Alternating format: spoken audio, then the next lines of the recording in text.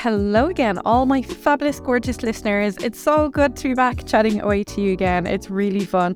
If there's any topics that you want covered on the podcast, just send me an LDM. The Twitter and Instagram is at Glow West Podcast. We're here obviously to talk about all things sexual wellness, sexuality and the body.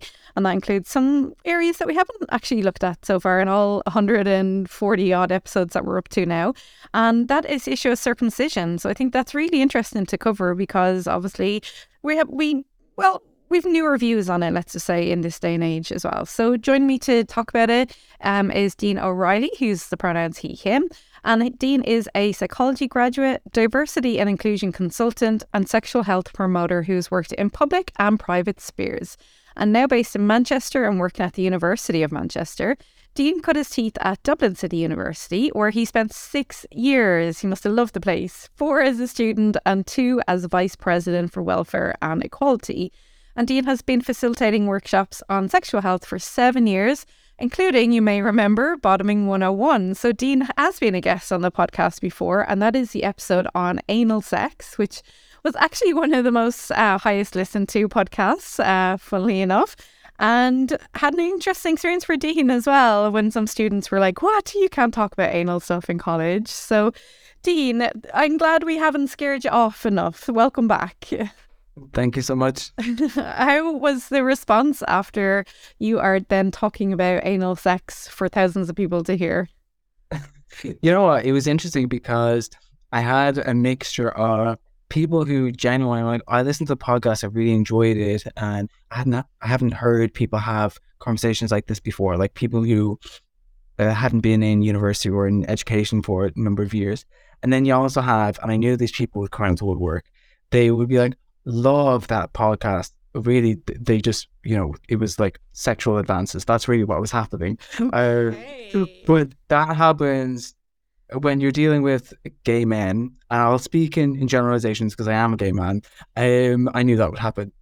So you always have like a certain group of them that are like, this is my in, I'll be able to use this. You won't be able to tell.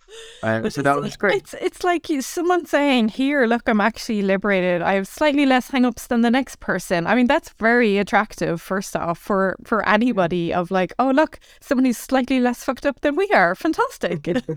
Or fucked up in different ways, maybe. Yeah. So that was fab. Yeah, it was great to talk about that. But you're back to talk about another close body part, I suppose, and that is the almighty penis, and in particular part of it, which is the foreskin. So why are you interested in talking about circumcision? Yeah, so I reached out to, for the listeners, I reached out to Caroline about recording this episode months ago at this stage. Forever ago now. The reason for that is I've noticed this real, let's say, like divide in attitudes towards circumcision of late, in that on the one hand, we've got almost, as far as I understand, like routine circumcision in North America, right? So yeah, it's just the done thing. Exactly. Most people born penises, they have a circumcision, and that's what it is. And so there's a narrative there about, these people who are having their foreskins removed weren't involved in that decision-making process. And of course, the foreskin can be really influential in sexual pleasure and sexual experience, stimulation of the penis, so on. So you've got that cohort of people who feel really robbed of a part of themselves, and that they had no decision in it being removed. Yeah, because I don't know what the average age is, but something really small, like it's probably before 6 months or something. Yeah, like really young is children, right?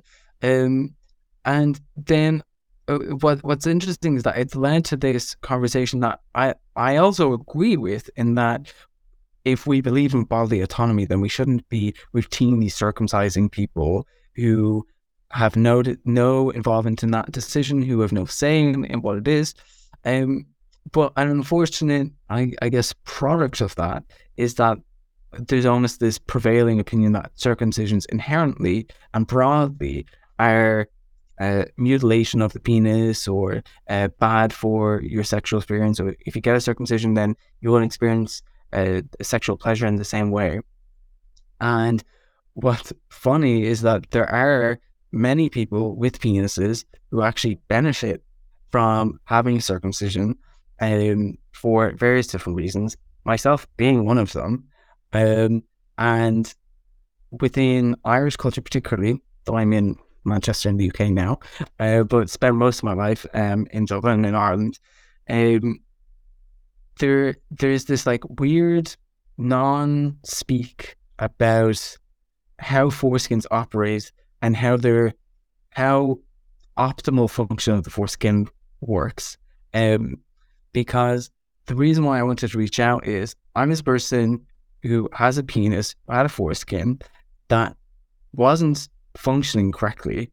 I did not realize that until well into my mid-teens, and then wasn't able to access healthcare to assist in that until my mid-20s.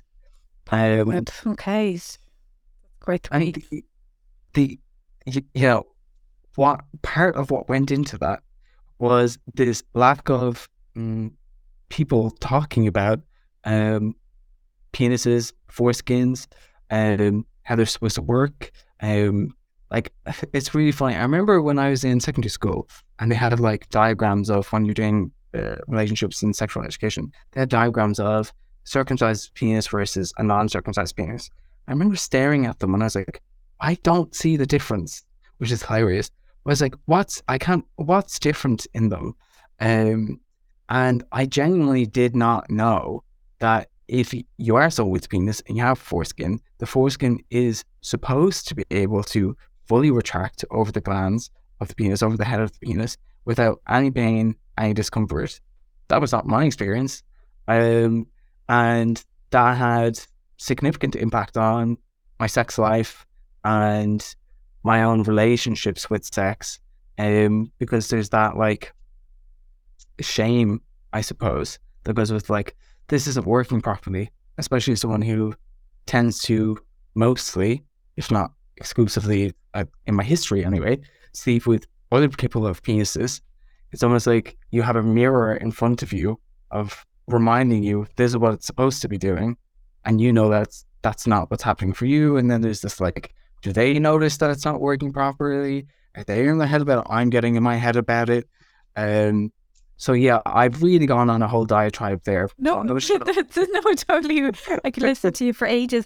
No, but that, I mean, it makes sense. Obviously, why you're interested in it. But I was just thinking there when you were saying there's another person there with another penis in front of you, and at least you have something to compare it to. But a lot of straight men then don't, because where else do you see penises as a straight man? In the gym, which you're trying not to look, and in the toilet, where you're trying not to look, and obviously you're flaccid. Well, pretty much usually when having a wee. And that's, you don't really see, like if you have brothers maybe you might see it, but if not, you're kind of on your own. And you're mentioning the shame there, and like, imagine just like having zero outlet for that. Like that's a lot of pressure. And of course shame crosses every gender and orientation boundary, and it's just one of those awful things that is so embedded in sexuality. But like at what point, like I know you were saying like in your 17 and then you had to wait for treatment quite a lot. I mean, like, did it just feel like you're on your own with this thing? It did, right? So what happened is when I was in my mid-teens, at that time I had a girlfriend, God bless her, and we had some sort of like sexual interaction, right?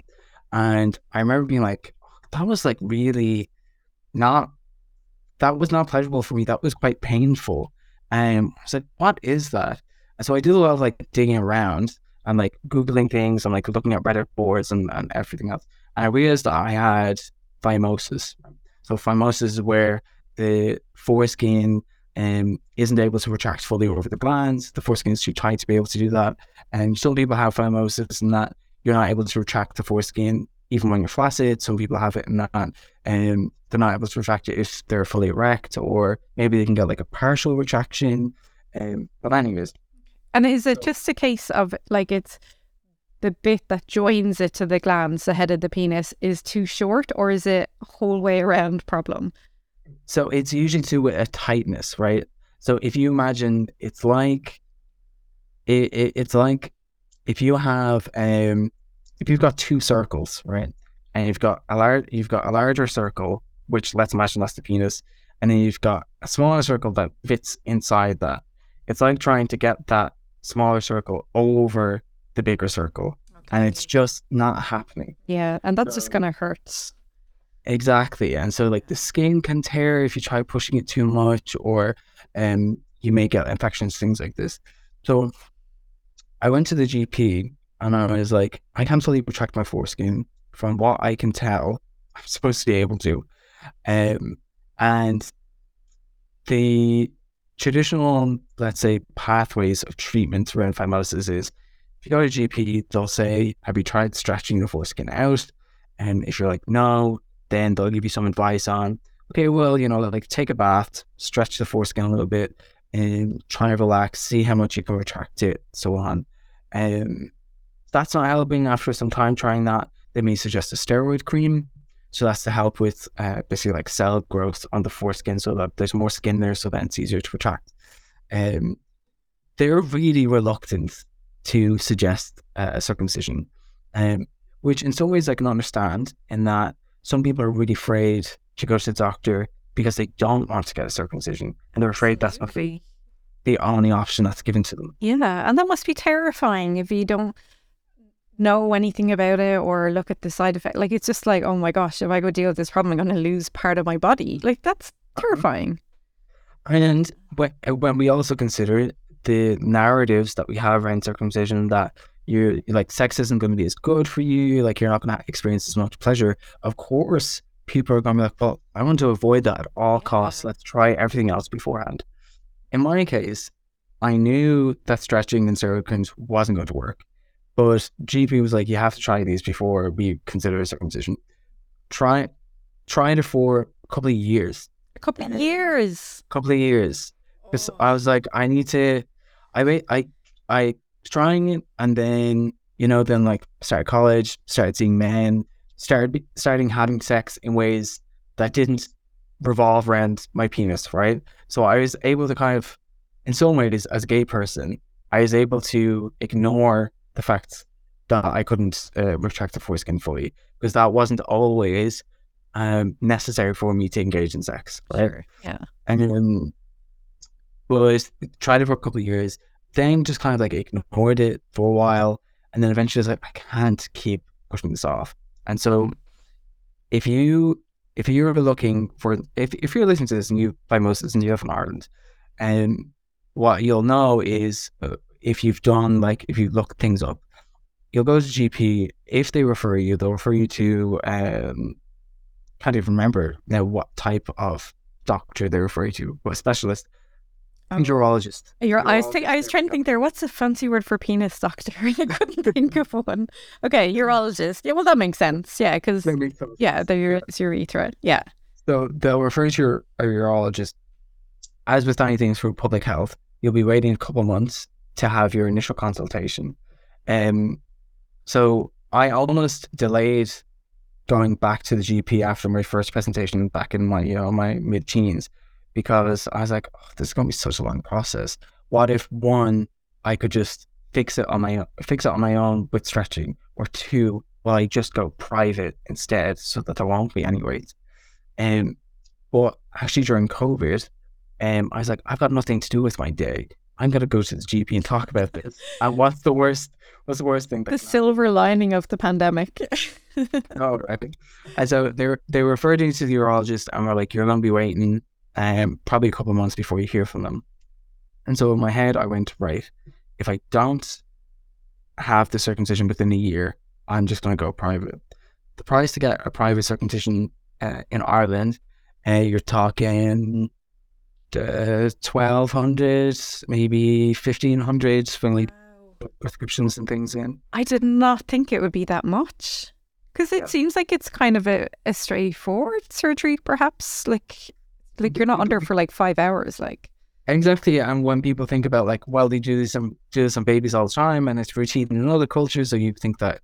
But yeah, it's around 12 to 1,500. Like very inaccessible for lots of people. Mm-hmm. So in my case, I got referred. I think I received my letter to go to my appointment after, I think it was 5 months.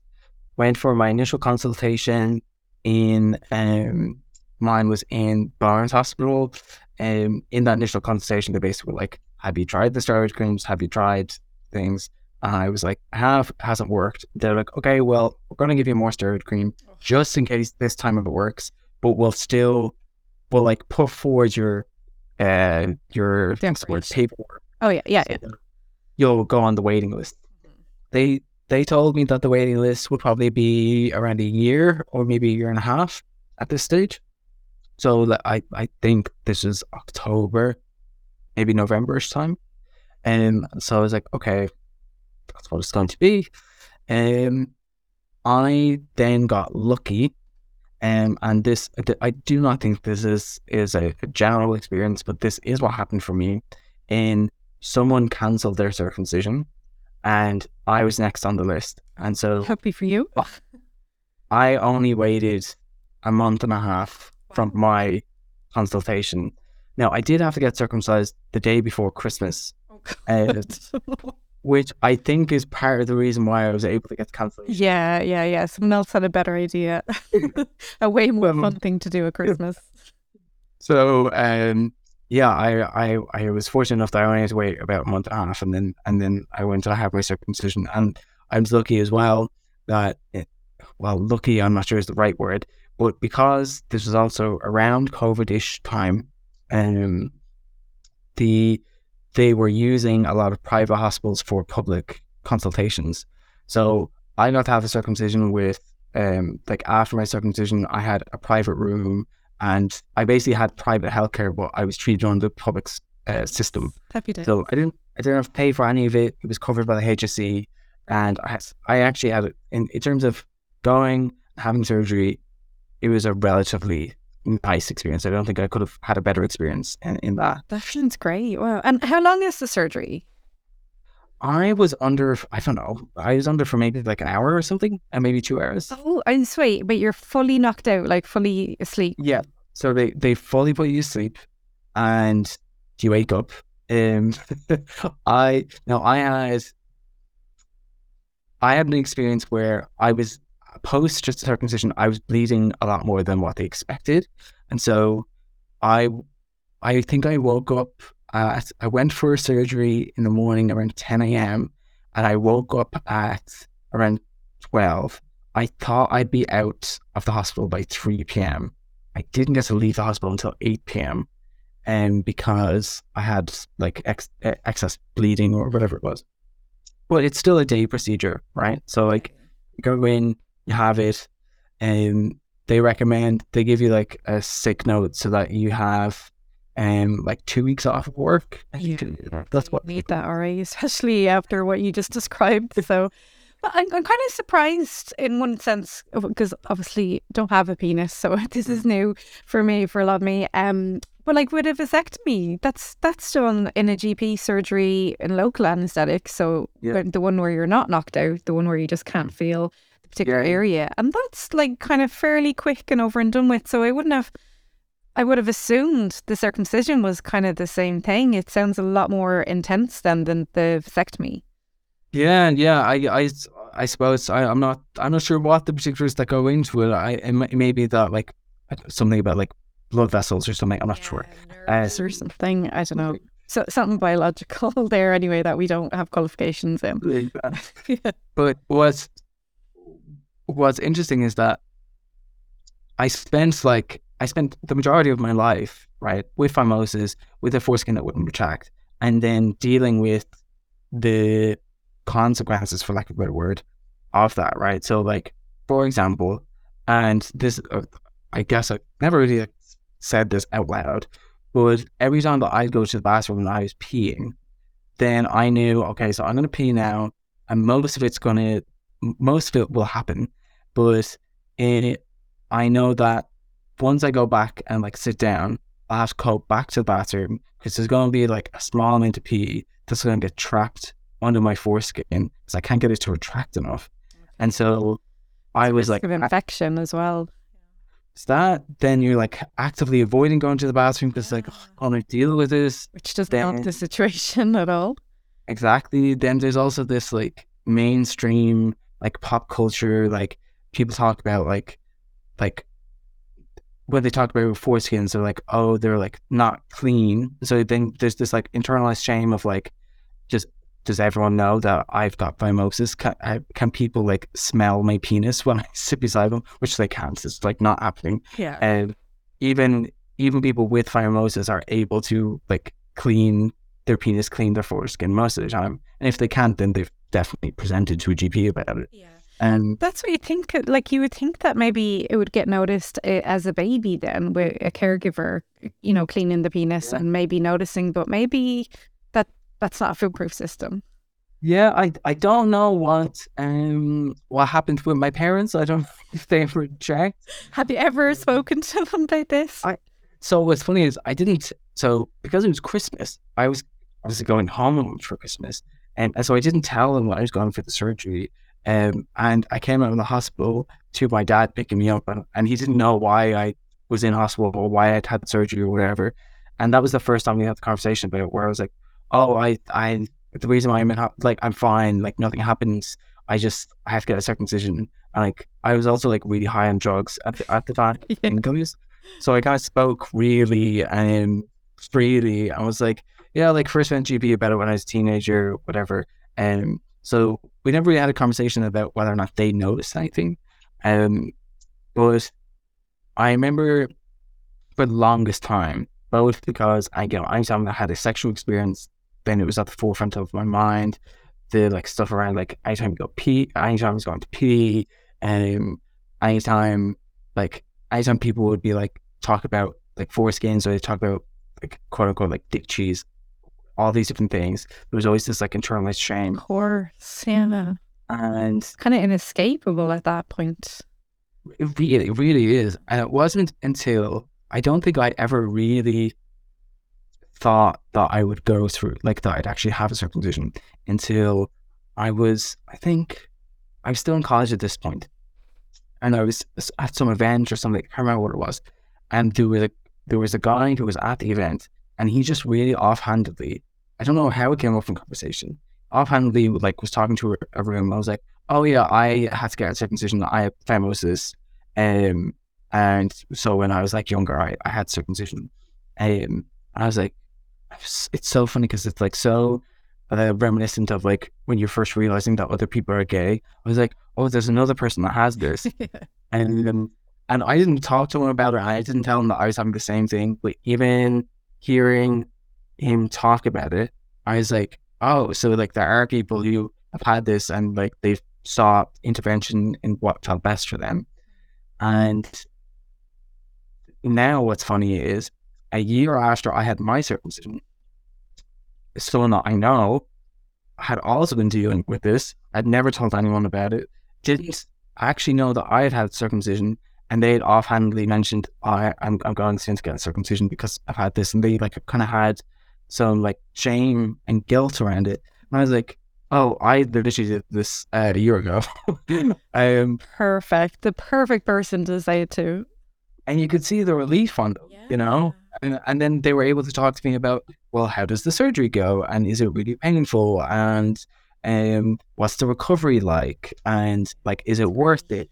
Did you lose, what's the word I'm looking for? Sexual stimulation. Like, are your orgasms worse or better? Or all those different things that... See, they're the kind of questions where someone would feel comfortable saying that to you, but saying that to their doctor might just be completely, that is not happening. And then they're off to Google hearing all the horror stories and everything. And it's just that shame would just stop you saying it, wouldn't it? Yeah. And if you are doing the Googling, I can tell you, because I do all of it for years, all you ever see are people who regret getting regret their circumcision. And so when you know in your mind, I don't think that I'm going to be able to avoid getting this, it's like, oh, like maybe I'll be the one that wakes up and regrets or has a really bad experience, or my sex life is ruined. And it's such a permanent thing. It's not, you can't like stick a foreskin back on. No, you can't. Yeah, I Yeah. think there's a movement for that. I'm sure I saw some kind of movement of, and it was called something like men regrowing foreskins or something Yes. Yeah. explanatory kind of thing. But I didn't know how the science worked, but I don't think that's a thing. Don't know. Yeah, I don't know. Oh, God, we're not like, what's those things and they chop off their legs and they can regrow it. Some kind of fish or something. Anyway, we're not fish people either. Never the fancy word for a fish person. Okay, so that's kind of, yeah, like you can imagine all those questions. So like what did you find when you were Googling that about, like, will I lose sensation or what's the word I'm looking for now? Oh, don't know what the word I'm looking for is. Sexual function and stimulation. We'll go with that and I'll remember it in a minute. So when I did all my like Googling and like opening incognito mode and going into like Reddit forums and looking at forums.ie and board.ie and all those different ones, everyone talked about, so like you lose sensation in the tip of the penis, your orgasms are going to be duller, I regret doing this, it was painful, I don't like the appearance of it, all of the worst possible outcomes. Like that's all that I was seeing. I was very rarely seeing any positive stories. And even if you consider it like, because circumcision is so commonplace in North America, in the US and Canada and stuff, you would think that, or maybe like, surely it can't be that bad if so many people have it. But then when the prevailing narrative that at least I was hearing all the time was, well, circumcision is genital mutilation, and these people don't know what they're missing, so that's why they're not, having an issue with it. That's why I've heard a lot lately. It's gone from like a purely Jewish thing to an American cultural thing. Now it's kind of like comparing it to FGM, like female genital mutilation, like mutilation of the clitoris. And it's kind of, come into the consent area now as well, because obviously 6 month old can't consent to anything. But yeah, that seems to be kind of how things are changing now. That's been framed as a mutilation, which is quite an intense word as well. And, especially if you're choosing, in commas, to do that to yourself on a voluntary basis. And think about like what that's saying, in that like, are you saying that something that was necessary healthcare for me, like I couldn't avoid doing this, that I have now mutilated my anatomy, and something that I couldn't avoid and that I did choose? You know what I mean? I think it bothers me that it worries me, let's say, that the overarching narrative or the dominant narrative will become circumcision is mutilation. Because for me, and for the person that offhandedly said it many years ago, or the people that I know that have had them more recently, it was actually incredibly sexually liberating, and only beneficial. And so demonizing circumcision as only a negative thing, I think goes to stigmatize groups of people who have penises, who have phimosis, or they have other sexual dysfunction of the foreskin, that is unnecessary and also very unkind. Yeah, like you're teaching people there's something wrong with them. And mutilation, you can, you think of like horror movies that you've seen, and like zombies and stuff like that. And yeah, I mean, like, look, it's like anything to do with sex or gender. It's not like a black and white issue. There's a billion shades in between and lots of different spectrums and viewpoints and everything else. Like, because it's very different. Like, Europe is predominantly, we wouldn't really be doing circumcision, and America just seems to be doing like the footprint test, or what is it? The foot prick test to see if you have, I don't know what that is, iron or something. Yet another thing we're not experts in today.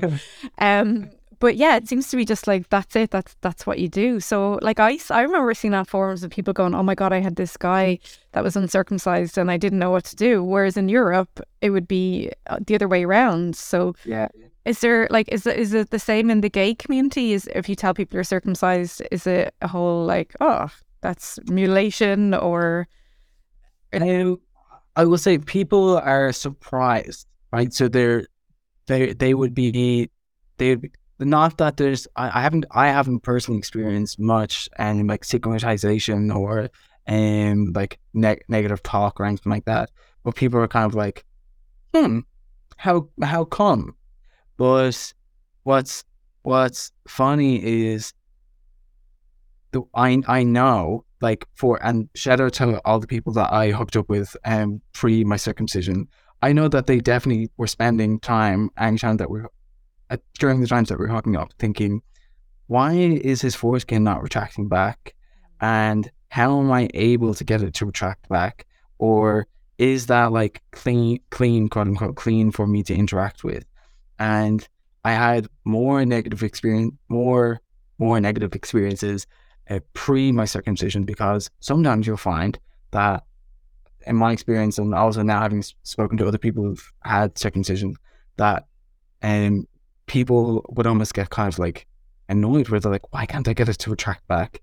And then they'd be very forceful with it, which was obviously painful. Yeah. And very delicate skin. And then because you've got this like self-stigma and this internalized shame, then like you don't feel really confident enough to have an open conversation about like, don't do this with it, please do this instead.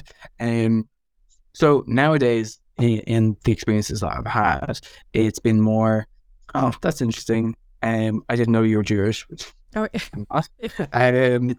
no, yeah, but and I've also now, post circumcision, I've had hookups with people who I can tell, I'm like, you would benefit from the circumcision, and you're in the same place that I was a couple of years ago. I'm obviously not saying this to someone, because you don't like what someone's penis looks like, and their decisions about whether they get circumcised or not is up to them. But I have had experiences where I've hooked up with someone, they've asked me why I was circumcised, I tell them I was circumcised, and then they go, I actually have the same thing, I've been thinking about whether I should get circumcised or not, would you recommend it? It's like sex education and practice. Right? It's another reason why I was like, let's have a conversation about this, because I never ever, except for those few instances like I said, heard anyone speak positively about circumcision or speak at all publicly about things like phimosis. Yeah, for sure. And we're so grateful for you for sharing that, because this is new to me for a lot of things. And then, I'm sure for loads of other people as well. But it just seems like, I wonder how common it is unless you're hooking up with the entirety of Manchester every night, you've run into and if you are, good luck to you, fair play, just get some lube. Like it seems like you've run into a few people with the same problem. So it must be common enough then, if you're kind of meeting for a few. I think it is. If it's not common, it's definitely not rare, is what I'd say. Yeah. And particularly in cultures where we have really poor relationships with our anatomy, and particularly around like sex organs, right?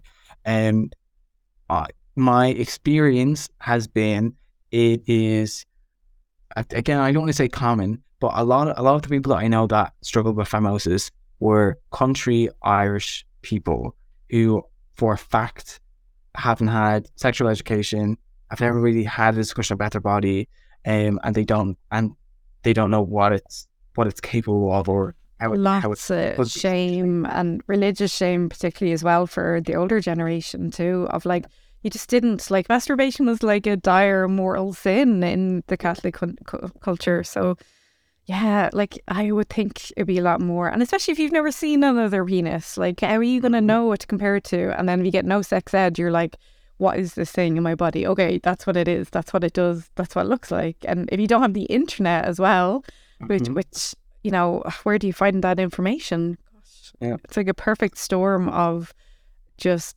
suffering alone, which is awful to think of. Yeah.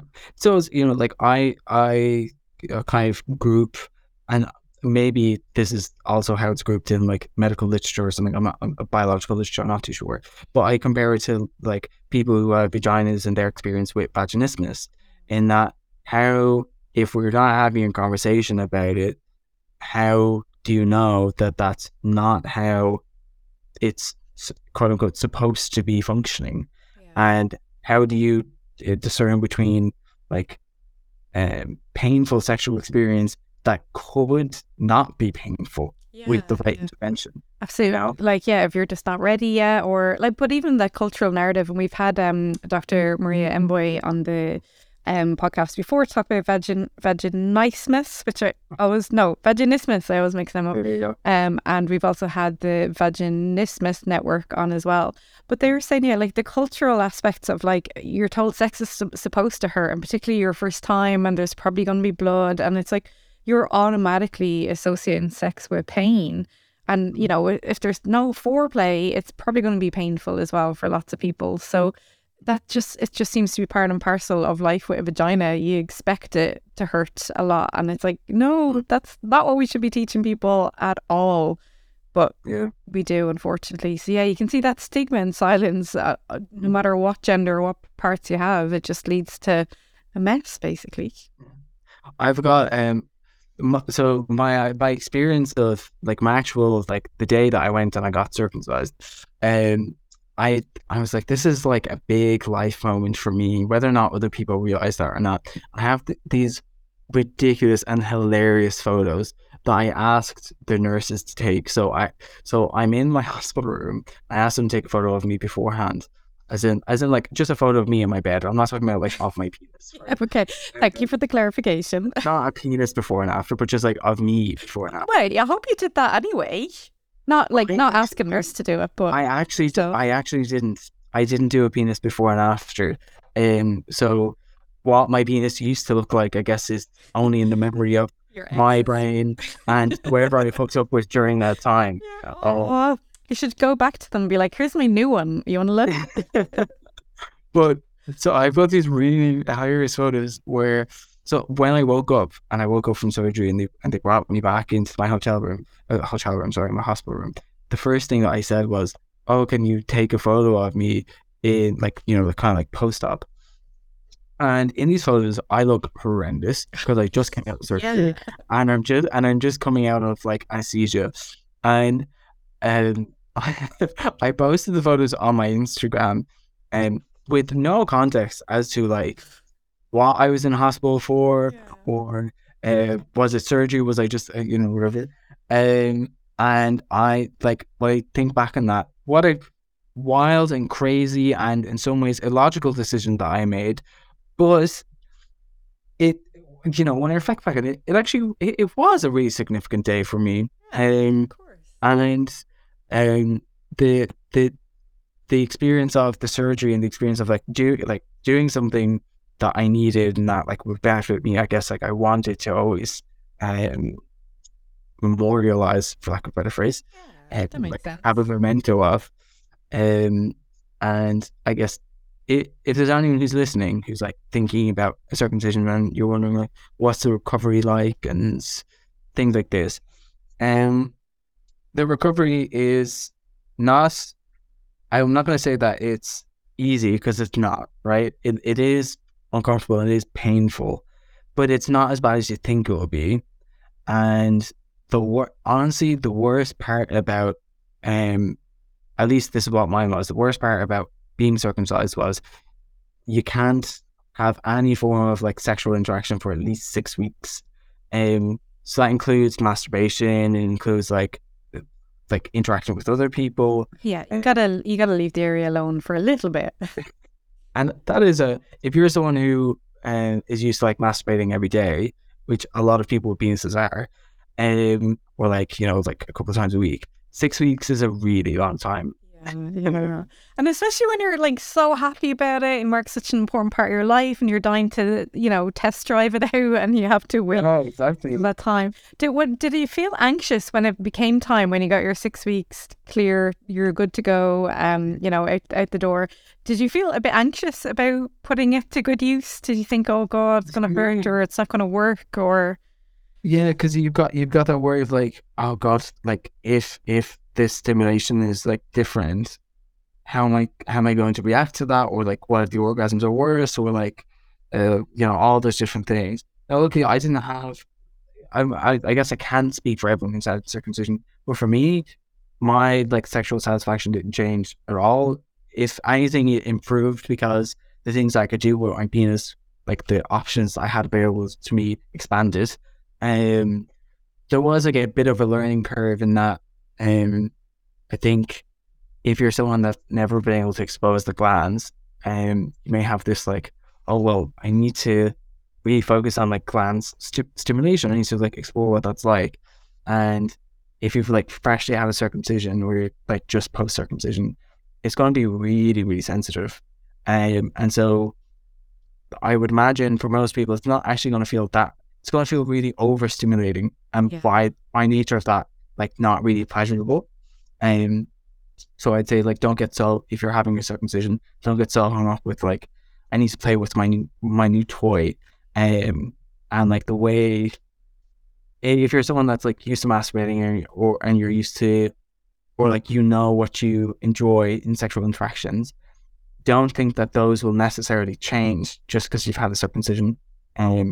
Probably like the way that you masturbate, the way that you get off, or like the things that you like your partners to be doing when you're in a sexual situation, they probably will stay the same. So don't.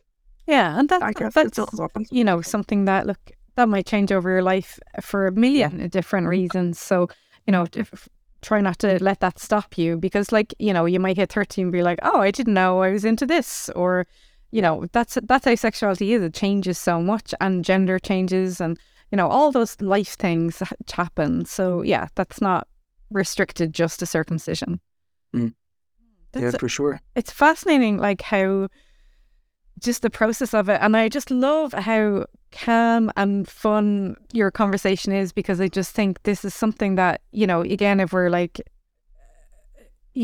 sensitive about it, there's so much stigma, and scaremongering like does not help anyone, and being calm and gentle and compassionate really opens the way for people. And I always hate the idea of someone suffering by themselves and just thinking, God, I'm the only one like this. So it's really great to see that you're out there talking about this. This is fab. And like, do you think that, I suppose like words of advice, your Jerry Springer final words, for someone who is, just about maybe to start that process of the medical intervention, what advice would you give them?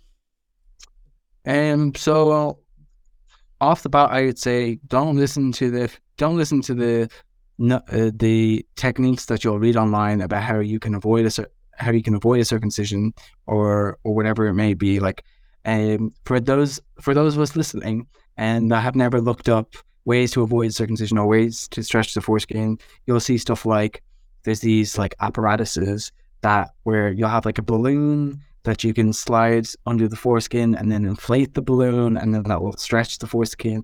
All these different things, and don't buy any of those. Don't feed into them. And if you're looking to intervene with, if you've got like phimosis or whatever the sexual dysfunction may be, go to your GP and see what they're recommending.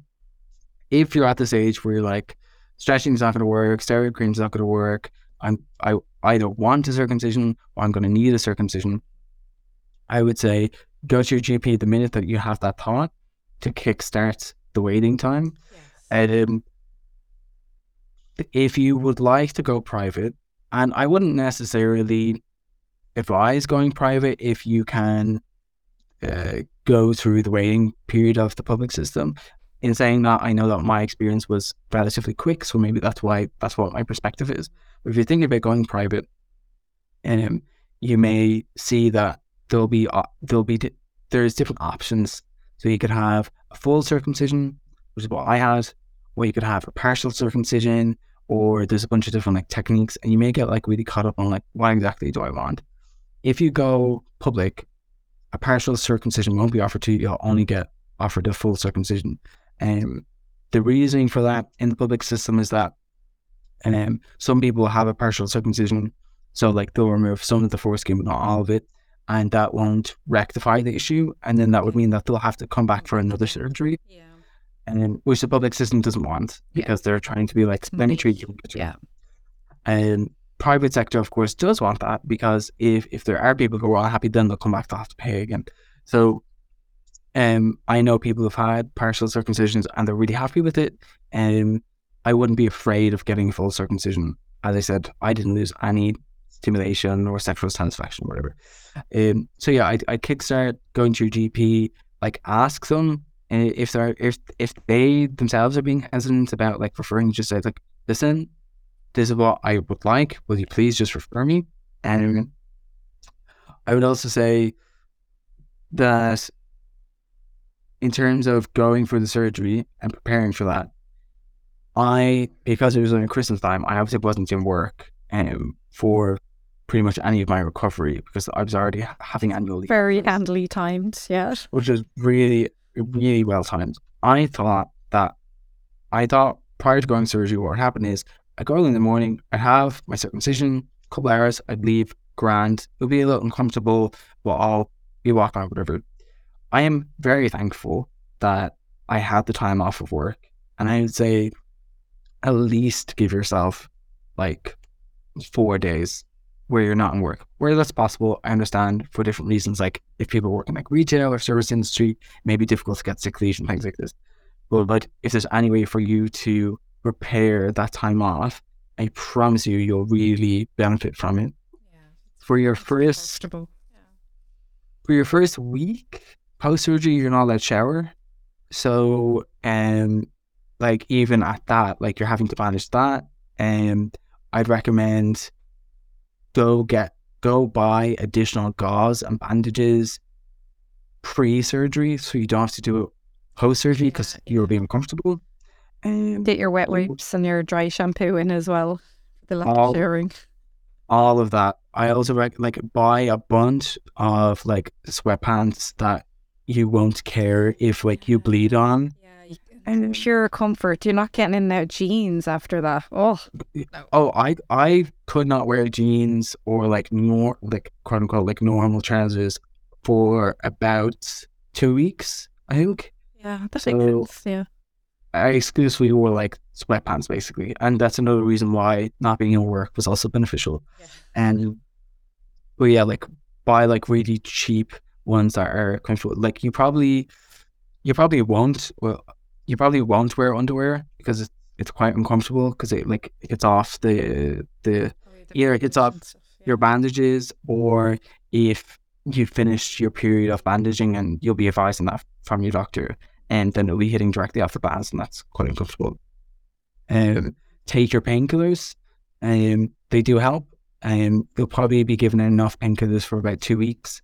I didn't need mine after about 5 days, but don't like play a hero. I mean, it's better to not feel pain at all than to be uncomfortable for sure. Right? Life is short. Like take the meds. And you will need someone who picks you up from the hospital. You're not going to be able to get on the bus afterwards. Well, that does not sound like fun. You're not going to be able to do it. And most people won't have any complications, and they'll be fine. And you'll be waiting less time than I did before you get discharged. But just like keep in mind that like if you're bleeding more than they'd like you to, it's not necessarily like a complication of the surgery, but some people just bleed. Just something to keep an eye on. Yeah. Just keep in mind that you may be waiting around a little longer than 1 or 2 hours post surgery, and if you go through the public system, and it's the same as what my experience was, you'll have like a follow-up appointment with your surgeon maybe 6 months after your surgery. So in that point, you'll be able to talk about if you are having any issues, to be able to discuss them. If you go through the public system, I'm kind of saying all these like as it's coming back to me, so I hope people can follow the advice, as in like logically follow it. You won't meet your surgeon before your circumcision. You won't get to talk to them. You'll get to talk to them for about a minute before it actually happens. So if you are worried, or there are things that you want to talk through before the surgery, there will be a little bit of an onus for you to like really self-advocate in that moment, and don't be afraid to do that either. And because it may feel like it's happening, you're waiting really long, and then the actual day of the surgery happens really quick. Yeah, it's kind of rush in and out. Exactly. So, and there isn't a lot of time to talk to your surgeon beforehand, at least in my experience. And if you go through the private system, of course, I think there is a lot more patient to doctor speak. But yeah, and I'd say if you're someone that has phimosis or other forms of sexual dysfunction with your foreskin, like others could be blantis, where the foreskin kind of gets trapped around the glands and stops it from being able to receive blood flow and things like this. And you realize that you need to go for a circumcision. I promise you that the benefit, it will only be beneficial. Because your sex life or your sexual experience, maybe like if you're not someone who enjoys having sex with other people, but you enjoy like masturbation, it will only be enhanced because there are things that you are losing that you'll only be able to regain from going through some sort of intervention. And I think a question that I often got just after my circumcision was, oh, well, are you worried that, your sexual stimulation, your experience isn't as good of what it could have been if you had, a foreskin that could retract? My answer to that is, that was never going to be my life. And I couldn't do that. So there's no point of like getting hung up on that or like trying to think about what it could have been, because that wasn't in the cards. The negatives outweigh the positives. Yeah, exactly. That's it's fascinating, and they're great words to end on, and I love how positive you are about it. And it's just, I hope if someone's listening and they're feeling scared, to just listen to the wise words of Dean and all his lovely penis knowledge that he has acquired, and go take that step. So Dean, this has been incredible. Thank you so much. I've learned so much. Where can people find you if they want to check out whatever else you're up to apart from your penis and your anal sex toys? For sure. So if you check me out on Instagram, so that's Accidental Rainbow. So the words Accidental Rainbow. I'm sure everyone can spell those. You can find my Instagram there, and that's kind of where I post about my sexual health promotion and bits like that. And if you are someone with a penis, with a foreskin that's not functioning the way that you would like it to and the way that you would expect it to, and you want to talk to someone about circumcision or what that experience was like, I'm more than happy to do that, because I know that there aren't many outlets that you can do that, and I certainly have been that person for a couple of different people now since my circumcision. And so if you'd like to reach out to me, please feel free to, and I won't think you're weird. It's fine. You're very kind, and we'll put Dean's Instagram into the show notes as well, so if you lost it there, you can hit rewind, or you can go and read it in the show notes. It's there. So Dean, thank you so much. This has been absolutely fascinating. Thanks so much for having me. No worries. And sure, look, we'll have Dean back for a third podcast down the road at some point soon, talking about yet another body part, I'm sure, somewhere there. Thanks a mil as usual to all my listeners. You're all absolutely fab. If you want to rate and review the podcast, that helps it spread the word out to other people, so you can do that on Apple and Spotify. And if you want to get in touch, the Instagram and Twitter is @GlowWestPodcast. You can also go check out the Tortoise Shack network, which Glow West is on, and that's tortoiseshack.ie. You can find tons of podcasts there. And if there's anything you want covered on the podcast, just drop me a DM. And mind yourselves. See you soon.